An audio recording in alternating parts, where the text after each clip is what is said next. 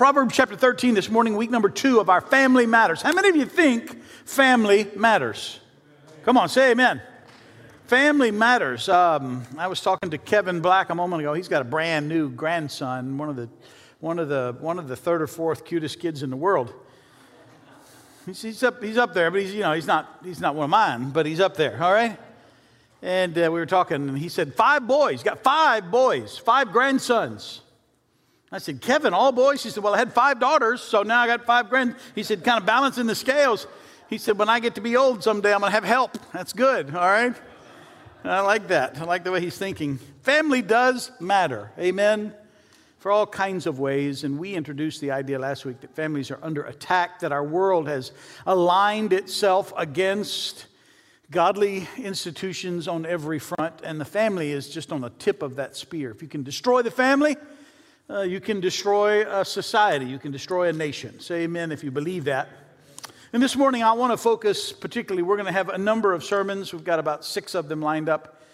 And I want to start with just a providential beginning point. I want to talk to fathers today, or grandfathers, or fathers-to-be, or young men who think one day, maybe in 100 million years from now, you'll be a father. It's actually going to be like 5 minutes, but that's all right. It's going to come much faster than you think.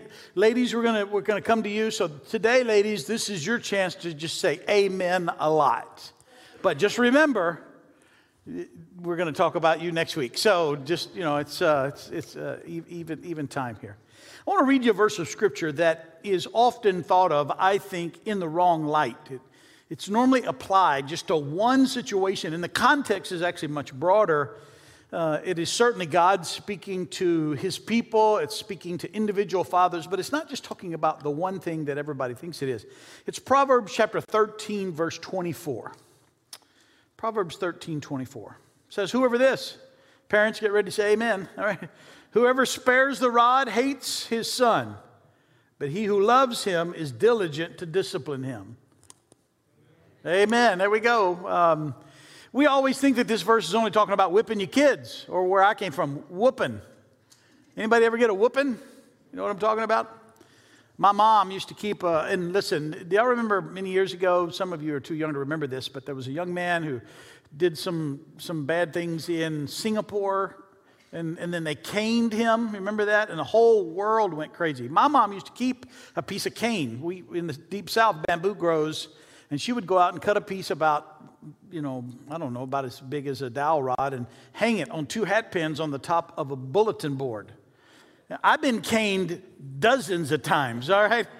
All right, you can get caned and it not destroy you. And I can tell you right now that I don't think I ever got any whipping I didn't have coming. There was lots of things I got away with that I didn't get a whipping for. So there was one occasion where my uncle disciplined me for a confusion in between him and my aunt, and I really did feel like it was an unjust thing. He told me I could go do something that she didn't want me to do, and then she spanked me before they communicated. I was like, hey, somebody owes me a whipping here. I should get like a credit. But there were dozens of things that I had done that I didn't get caught for, so the balances were still way in my favor. But this verse isn't just talking about whipping. It is, however, talking about discipline.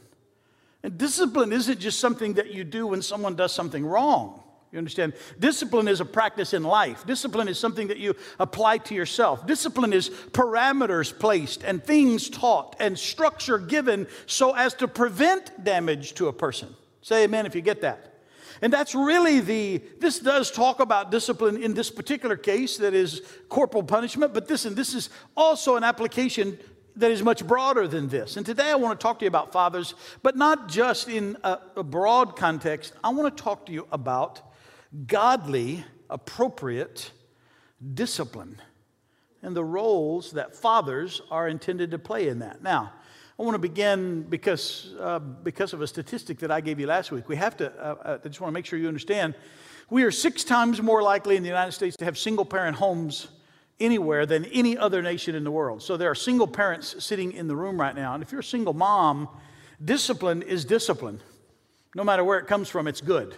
Amen? It can be, I'm not talking about ungodly discipline. I'm not talking about abuse. We stand against that. So everybody say amen. But I'm talking about parameters set in place for young people, because it's the absence of those that creates such destructive behaviors later in life. And I don't mind telling you that, in my opinion, and it's informed by the Bible, it's not that ladies can't do this, because I know some incredible single moms. Say amen if you believe that. There are times when they have to. But this is best, I believe, my opinion, suited for the father figure in the home. The discipline, the weight of that, I believe, is best when it comes from the father. I think it's a good thing when kids worry, you just wait till your dad gets home. Amen? Because I've kind of, I've grounded you, but, you know what I'm talking about, all right? I want to talk to you a little bit, because I want to break this down. It says that he who loves, and I'm going to, instead of using him, he who loves his son is diligent to discipline him. I want to talk about the word diligent just for a moment. In this verse, diligent speaks to discipline that comes at the right time, in a timely fashion. It also communicates the thought of early or quickly. Don't put it off. It's not just talking about an event. In other words, you misbehaved at 3, you get disciplined no later than 3:30. That's not. It's talking about the time of life. It happens in a timely fashion. It happens in a way and in a time that Proverbs chapter 19, verse 18 speaks to. It says, discipline your son, for there is hope. In the King James, it says, while there's this indication of a time factor. Discipline your son, for there is hope. Do not set your heart on putting him to death. This isn't talking about take him to the gates of the city and stone him. It's talking about the impact. Don't give up hope on him and just let him go die. That's the sense of this. Discipline him while there's still time. Discipline your child while they are still impressionable, while you still can.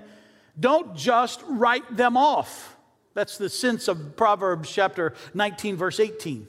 So we have Proverbs 13 talking about doing it in a timely fashion. Proverbs 19:18 talking about doing it while there's still hope that the impact of that will shape and mold their character. Today I want to talk to you about a unique and a specific role of the father in their leadership in the home, and it's the role of godly discipline. Not spanking, not punishment. That may at times be what goes on, but discipline, the creation of parameters, the creation of lines and borders and things that are appropriate and things that are not. Moms, you absolutely can do this, but I want to speak particularly to the fathers today. And I want to do that from the negative sense. I want to show you some examples in the scripture, 3 particularly, one that we'll spend a little more time than the other 2, where this wasn't done, and I want you to watch the outcomes. I want you to see what happens when this doesn't take place. The first one is in 1 Samuel chapter 2. And it's the story of Eli and his sons. 1 Samuel chapter 2, beginning in verse 12. And I want to read from the New Living Translation today. I want it to be very plain, very simplistic, and it does a better job than the ESV or the King James. This is what Samuel wrote. Now the sons of Eli were scoundrels. Amen. Let's pray. All right. Now the sons of Eli were scoundrels who had no respect for the Lord or for their duties as priests. How many of you know you got a problem when you got priests who are scoundrels? Amen. Whenever anyone offered a sacrifice, Eli's sons would send over a servant with a 3-pronged fork. While the meat of the sacrificed animal was still boiling, the servant would stick the fork into the pot and demand that whatever it brought up be given to Eli's sons. All the Israelites who came to worship at Shiloh were treated this way. Sometimes, listen to this, sometimes the servant would come even before the animal's fat had been burned on the altar. He would demand raw meat before it had been boiled so that it could be used for roasting. The man offering the sacrifice might reply, "Take as much as you want, but the fat must be burned first." Then the servant would demand, "No, give it to me now, or I'll take it by force." So the sin of these young men was very serious in the Lord's sight, for they treated the Lord's offerings with contempt. In case you don't know the history here or the requirements of the law, people would bring an animal, the priest would kill it, they would offer its meat, and there were portions of it that were very specific. And the most specific part was the fat on the meat. It was to be burned on an altar. Then the meat would be placed in a cauldron of boiling water, and it would be boiled until it was gone. One of the ways that meat was sacrificed to the Lord. What Eli's sons were doing is that they would have a servant go over, and sometimes he would take a 3-pronged fork and he would poke down in there and get a piece of meat, and instead of it being reserved for the Lord, they would take it and they would eat it. Phinehas and Hophni were these guys' names. Other times they would send a servant to someone that even before the meat was placed into the water, they would burn the fat first on a grate, and then they would put it in the water, that even before the fat was given to the part that was specifically reserved for him, they would say, give us the raw meat. We don't want boiled meat today. We want to have a barbecue. We want to grill it. We want to roast it. And if the man said, no, listen, this isn't, if wisdom would come out, listen, you're not doing something right. This is reserved for the Lord. At least let the fat be reserved for the Lord. They'd say, listen, you give me that or I'll take it by force. Violence. How would you like it? Dave McBride, you came in today and I said, I want the tithe, buddy. And I want 20% more. No. You give it or I'll talk to Rosemary about that. Or there were guys extorting it. You will pay. That's what's going on. That's what's taking place. Listen to verse 22 of 1 Samuel chapter 2. Now Eli was very old, but he was aware of what his sons were doing to the people of Israel. It gets worse. He knew, for instance, that his sons were seducing the young women who assisted at the entrance of the tabernacle. So the sons of Eli are taking the offering of the Lord. Moreover, they want the meat with the fat on it to roast, and they threaten violence if the people refuse, and they are either seducing or extorting sex from the women who come to pray. And Eli knows that they're doing it. Men, I want you to listen to me now. There is a verse that I'm going to read in a moment, and I want you to hear it very clearly. Those of you that are watching on the stream, I hope you'll share this. I hope men will sit up and listen. There is a dilemma that there's a thing in the heart of Eli that enabled this to take place. It creeps into any one of us. Listen to verse 29. I want you to notice what happens, and I want you to notice why it happens. The Lord says, so why do you scorn my sacrifices and offerings? He's talking to Eli through Samuel. Why do you give your sons, right here, more honor than you give me? Why have you allowed men, I'm going to say it very simplistic, why have you allowed your children to be more significant to you than I am? You've allowed your kids to determine what's appropriate. You've allowed them to set the tone. You've allowed them to create the atmosphere of what goes on in the home. And men, you're the priest. Eli was the priest. They were serving as priests. Eli was senior to them. You have given them, the Lord says, you have given them more honor than you've given me. For you and they have become fat from the best offerings of my people Israel. Therefore, I want you to listen to what happens. Therefore, the Lord, the God of Israel says, I promised that your branch of the tribe of Levi would always be my priests, but I will honor those who honor me, and I will despise those who think lightly of me. The time is coming when I will put an end to your family, so it will no longer serve as my priest. All the members of your family will die before their time. None will reach old age. You will watch with envy as I pour out prosperity on the people of Israel, but no members of your family will ever live out their days. The few not cut off from serving at my altar will survive, but only so their eyes can go blind and their hearts break and their children will die a violent death. And to prove that what I have said will come true, I will cause your two sons, Hophni and Phinehas, to die on the same day. And they do. The Lord asked Eli, why do you give your sons more honor than you give me? All of that because Eli did not lead the discipline of his sons. He did not. He could have at any moment prevented this whole genealogical catastrophe that comes upon his family. He could have just stepped up and said, listen here, men, that stops today. There are things that could have happened had he stepped in. I want you to know the rest of this story. Through this doesn't just affect Eli. Through this prophecy, there leads to war with the Philistines. In that war, if you read the rest of this prophecy, thousands of Israelite soldiers are killed. The Ark of the Covenant is captured by the Philistines. Phinehas and Hophni are killed. When Eli hears the news of their death, he falls back off of a bench, strikes his head, bleeds, and dies. The daughter-in-law of Eli hears of her husband's death, goes into premature labor, and dies giving birth to the child. And with her last breath, she names the child, and you've heard this, Ichabod, meaning the glory has departed. Men, I want you to hear the heaviness of this. You cannot abdicate your responsibilities to create parameters for your children without there being a detriment that will live on in the legacy of your family. You cannot plant the seed of allowing your kids to determine the atmosphere of your home. You cannot. Listen, I love my kids. I appreciate that you got great, wonderful, beautiful grandkids, but they're all subpart of me. Come on, you're supposed to say amen. Like I'm wrong, like I'm crazy. Kelly, you got the cutest, right? Come on.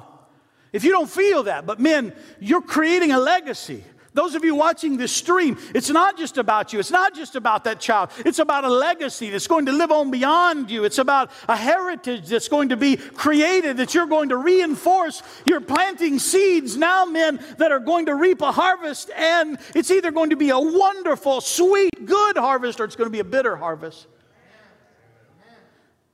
I'm not mad at you. I want you to hear me. There's a whole generation of young men that have been raised without fathers today, and they're coming up, and they have no parameters on their life whatsoever. They have no restraint. They have no idea of what working really hard at anything is. And that's because they've never had a man come along beside them. It doesn't have to be their father. Some of you could be spiritual fathers to young men like this and say, come on, we're gonna split this wood. We're going to get some sort of machine. Yeah, you're it. I just did. Were you paying me? Yeah. All the hamburger at lunch you can eat. Let's go, buddy. They don't know what it feels like to just work and tell you know that work where you lay down tonight and you go, wherever you get up the next morning, you're like, oh man, I hope that stuff starts moving again. That kind of work.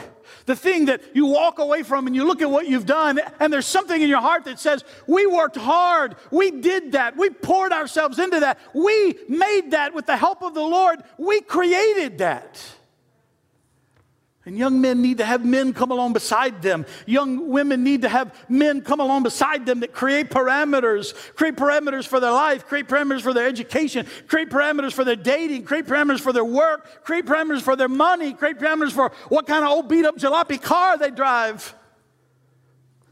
I remember one time Becca was in a home ec class, and they had a test, and it said, they had showed them all kinds of things, and one of the tests was, you've had a flat on your car, what is step number 1? She put 1, and she said, call my dad.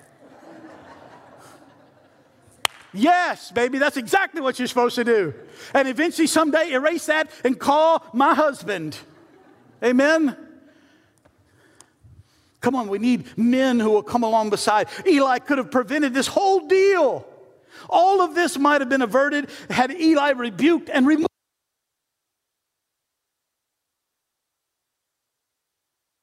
in his discipline of his sons. I want you to think of what all that might have happened. Perhaps the judgment would have been averted. Perhaps the ark would not have been lost. Perhaps his ministry might have endured. But more than all of that, maybe his sons would have lived. You don't withhold discipline and it not cost the one that you withhold it from something. Come on, men, step up. Say amen. Sometimes we have to allow the pain caused by God to come to fruition. Sometimes we want to soften the blow. Sometimes we want to take the shot of God. Hey, I know Dad, we haven't saved any money. We don't have anything put aside. We don't have anything done. We don't have anything. We've spent all our money on something else, but now we need the transmission. Would you? No. No. No. Yeah, no. But we'll be walking. Yeah, it'll be hard. I'll feel really bad. But with every step, you'll learn a lesson. Come on, dads, you have to create parameters. And sometimes those parameters have to be hard. They have to be no. And that's why I say, listen, I'm not saying women shouldn't do that, but I think, and listen, ladies, I'm not trying to diminish you in either way, but I can assure you that even in my family, everybody, oh, Pastor Roy, you're the softy, and Leanne's the one that she's the toughie that the Lord gave you, but there are just times that you don't know. And the kids will need something or somebody, and I'll say, no, not this time. Tell them no. What? You're gonna, yeah, tell them no. Why? Because I have to learn. You can't soften the blow all the time, Dad. You can't take every shot. Let me give you another one. Real quickly, let me move through these. Eli, does everybody get it? Eli messed up. Say amen. How about David? I love David. David, man after God's own heart. I don't want to read you the long section of Scripture. I don't have it for the screen. You know the story. It comes from 2 Samuel chapter 13. David has many wives. One of those wives gives him a son named Amnon. He has by another wife, he has Absalom.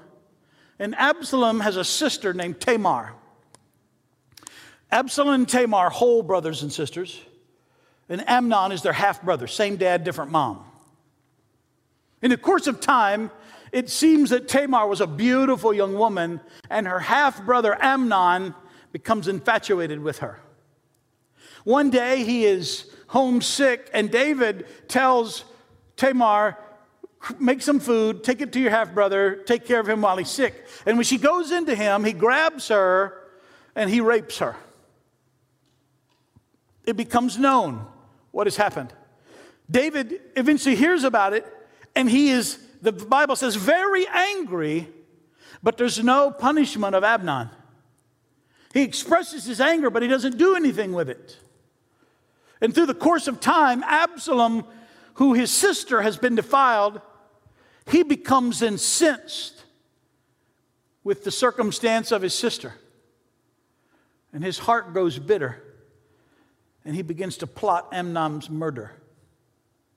At the time of the harvest, he asks his father if he can have a celebration that all of David's children would come to. He knows what he's planning. Finally, David consents. He has this, and in the course of that evening, he gets some of his servants and some others, and they murder Amnon. Because of David's lack of dealing with Amnon's mistreatment of Tamar, his rape of Tamar. You say, well, Amnon got what he had coming. I would say, yeah, he did. But that's not the end of it. That's not really the thing that happens. Because in the formation of David's lack of activity, this story is going to, you're about to see a family that just implodes in dysfunction, and all of it lays at David's feet, not Amnon's and not Absalom's. Amnon is sinful, should have been punished. Absalom murders his half-brother, he should have been punished. This family fractions. Tamar lives in her brother's house the rest of her life. She never gets over what takes place. Amnon goes to this party. Absalom kills him. You say, well, that's it. There you go. Justice has been served. But that's not it. Because the rebellion that had been fermented in Absalom's heart, it doesn't go away with the death of Amnon. The refusal of David to do something about Amnon, it has seeped into Absalom now, and it continues to ferment in his heart. This attitude of rebellion and insurrection continues to grow until one day Absalom, and you may know this, rebels against his father David, goes to the city, begins to get rulers. He basically has a coup, and he takes over for David until eventually a civil war takes place. This one act leads to a civil war in Israel where hundreds and hundreds of people are killed until eventually Absalom is fleeing the city. Absalom, who David loved, he has long hair, he gets hung in a tree. Joab, David's general, sees him hanging in a tree, pulls out his bow and shoots 3 arrows into his heart and kills Absalom and leaves him hanging in the tree. All of that because a father wouldn't do his job. No, you won't. I don't know exactly what punishment would have been appropriate for Amnon, but there should have been something severe, something that condemned his actions, something that came down upon him heavy. David's heart is broken. His family is fractured. Absalom is dead. The lineage is broken. There's just dysfunction everywhere because the dad didn't do his job. Let me give you one more and then we'll wrap this up. Another story that you know really well. A man named Manoah. You may know his name, but you may not know his son. His son's name was Samson. Oh, we love Samson. Man, yeah, Samson. Strong man, pushes over the pillars, kills the Philistines, brings judgment upon the people of God. But if that's all you know about Samson, you don't know much about him because he was a mess. He was a Nazirite from birth. His mother and father had committed him to the life of a Nazirite. It's found in Judges 14 if you'd like to read this story. One day, as Samson has become a young man, and let me just tell you, as a Nazirite, depending on where you read, he's not supposed to have any fermented drink. He's not supposed to cut his hair. And depending on which place you read, he's also not supposed to have a woman at all during that period of time. The Nazirite vow doesn't last for life. It's a period of time. But while he is still engaged in the Nazirite activity, he sees, and not just any woman, not an Israelite woman, it is the time in Samson's life where he should be looking for a wife, but he doesn't set his affections upon an Israelite. He sets his affections upon a Philistine woman. Now, listen, this isn't the propagation of racism. In that day, in that time, it was against the regulations of God for a Nazirite to have any woman, and certainly not a Philistine. But he wants her. And you see something in the language. When you read in Judges 14, the scripture says that Samson turns to his mother and his father and he says this, "Get her for me." I don't know about you, but that kind of... Jack comes up to me and says, "Dad, I like that car. Get it for me." I don't know about you, but I got a little... I'm like, "Excuse me?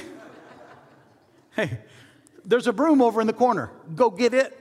All right. Because I'm about to whack you with it. All right. Get it for me. That's exactly the way the scripture tells this story. Get her for me. And rather than his father Manoah going, "No. First of all, I'm not getting you anybody until you complete your Nazirite vow. Secondly, when I go get you somebody," and I can hear me growing with each point. "She won't be a Philistine, she'll be an Israelite. And thirdly, come here." You know, what were you thinking? But there's none of that. I know I'm embellishing the story a little bit, but there's no rebuke. His father and his mother go and get her for him. Come on, dads. At some point in time, you need to, come on, Manoah, you need to set him down and say, "Listen, there's some things that I know. The reason I know them is because I'm old and I was stupid like you are. I've walked this route. You need to listen to me. I've stepped in this hole before. I know she's cute. I know that she's beautiful. I know she's got a good figure. But let me tell you, dude, she is a mess and she's going to mess up your life. And if I have to, I'll enlist you in the Marine Corps and send you to Libya or something. You're going to military school. You're moving in with your grandparents in Michigan. But you're not going to marry this girl. Have you ever, and oh man, I'm not going to ask that. I'm going to ask the question. I don't want anybody to answer it, all right, for fear of your life. I didn't grow up in the kind of home where I had somebody counseling me on those kinds of decisions. I'm going to get a job. I'm not going to go to school. I'm going to join the military. Those were just me waking up one day going, I think I'm going to do this. Praise the Lord, I married Leanne. Here's the part that if I need told in the second service, I'll tell it. She wasn't my first girlfriend. Kelly, thank the Lord I didn't marry one of those. But there wasn't any counsel anywhere available. Dads, don't you do that. I can assure you that when young Mr. Peterson showed up at my house, I got to know him extensively well. Mr. Trabucco just barely made the cut. Trabucco had this long hair. He was kind of and I'm like, man, I don't know. I'm going to run him off. And he kind of shaped up and became a good guy. But listen, dads, you need to be involved. Say amen. You need to create the parameters. You don't need to be indulgent. It's all right to tell your kids, no, get a job. Go do some work. Right now, we've got Jack on you want money? Here's a list of chores. They're worth this. Dad, I need gas money. You know what? I need leaves raked. Hey, that works out so good, doesn't it? Your mom needs beds made. I need bed made because I'm not going to do it. You do it, all right? I need yards mowed. Jack knows that if he needs gas money, he goes, Jack, the yard didn't mow it. It really didn't need mowing. Yeah, but I needed gas money, so I mowed that yard. Wait a minute. We need to talk about how this works, all right? We raked the leaves yesterday. I raked them again today. Paid me, all right? He's on this deal where he understands that if he's going to have money, he's going to have to earn it. Create parameters for your kid. God uses, listen, Samson's disobedience in a lot of ways the story of Samson is a complicated story. Even in his sin, God uses Samson's sin to teach the people of Israel, but he is not an example. Ooh, I want to raise my sons to live like Samson. No, you don't. There are examples. This is one of the things I love about the Bible. There are stories in the Bible that aren't intended to be replicated. They're in there to show you what not to do. And Samson's is one of those. Samson sees this Philistine woman. He wants her. He's a Nazirite. He is forbidden to marry outside of the Israelite people, or in some people's minds, to even have a woman while he's in this Nazirite deal. And God uses his obedience that we might understand what should be. His father should have said no.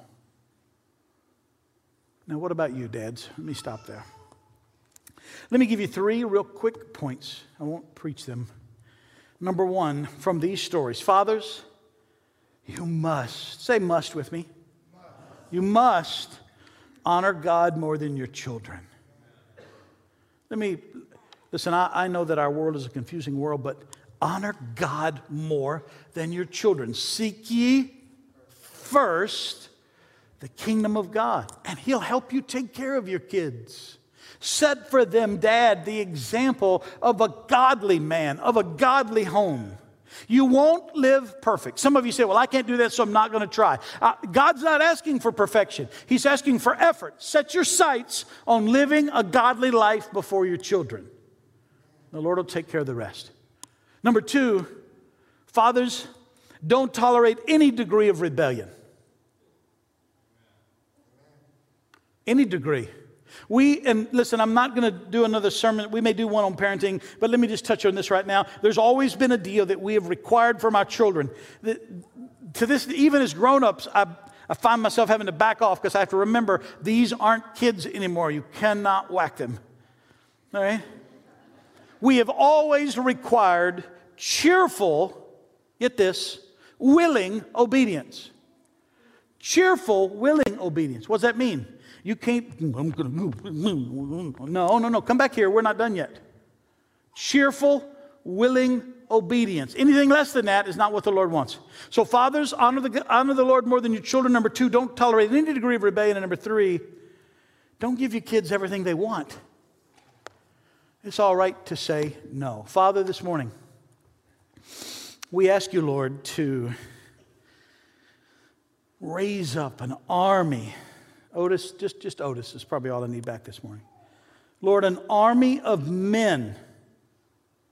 An army of men, Lord, who will stand, Lord, in between you and their kids and their wife, as a priest, Father, as mediators of a covenant that they and their wife formed. It wasn't a contract that they put together when they got married, Lord. It was a covenant in your eyes.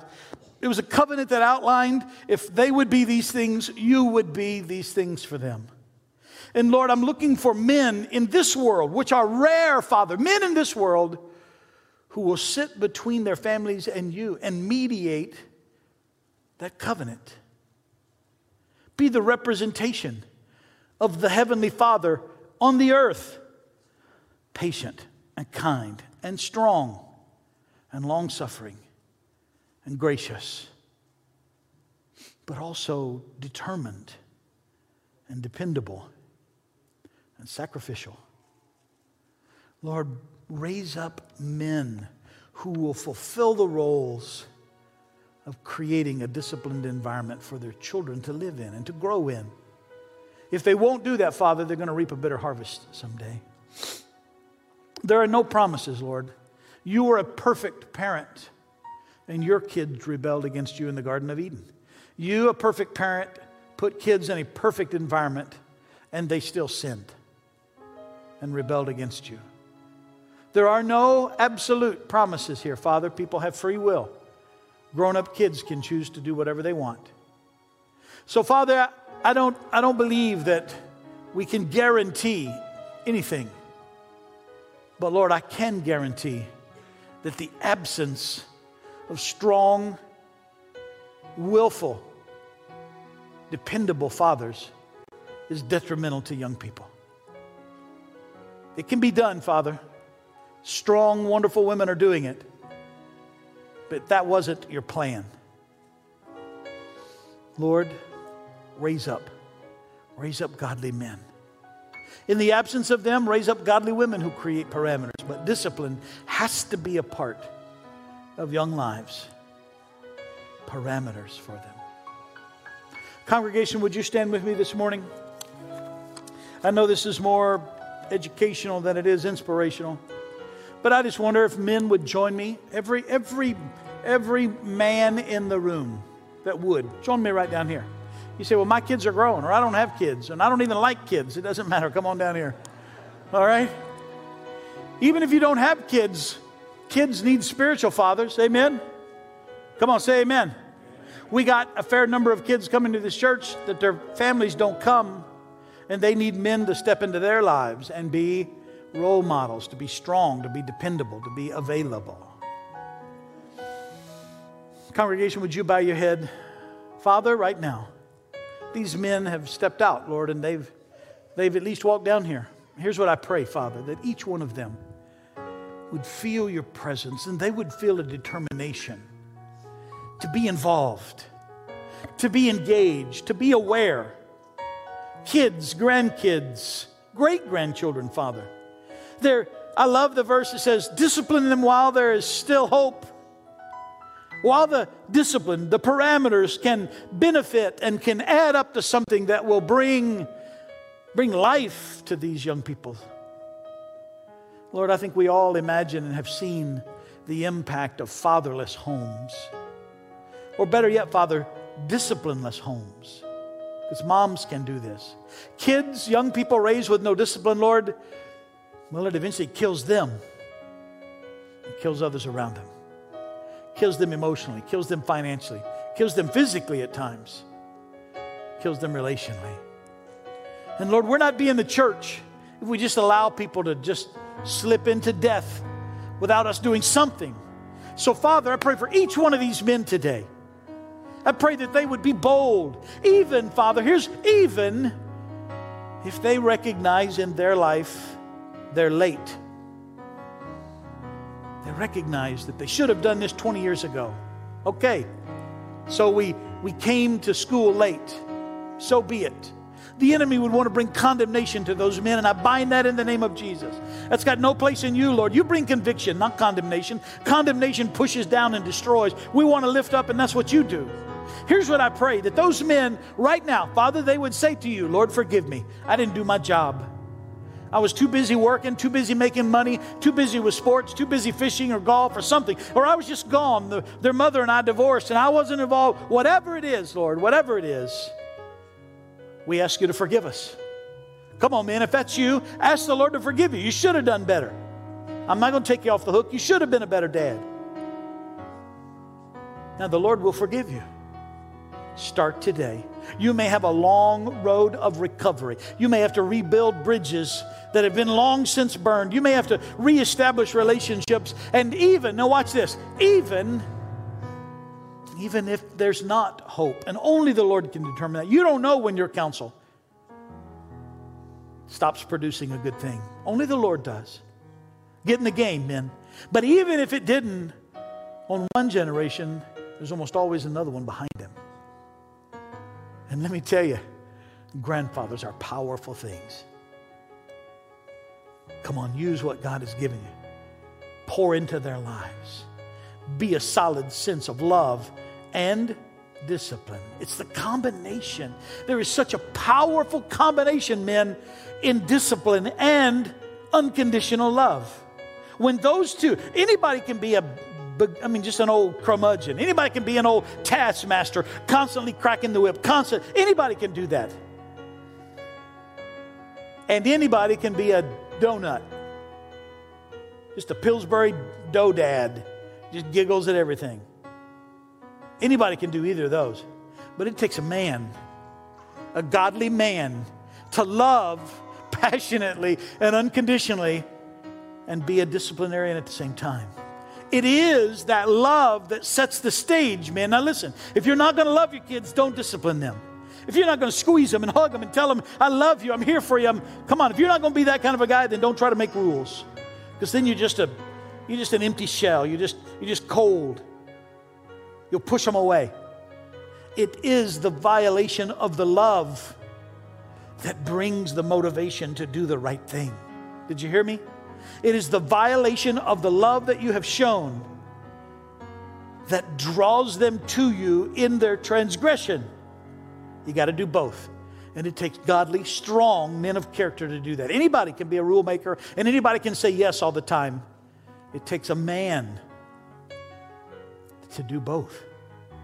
Passionately in love with your kids and your grandkids and your great-grandkids and other kids around you. And at the same time saying, no, that's not who we are. That's not how we act. That's not what we're going to be. It's not who you're going to be. No, you can't go. No, you can't have it.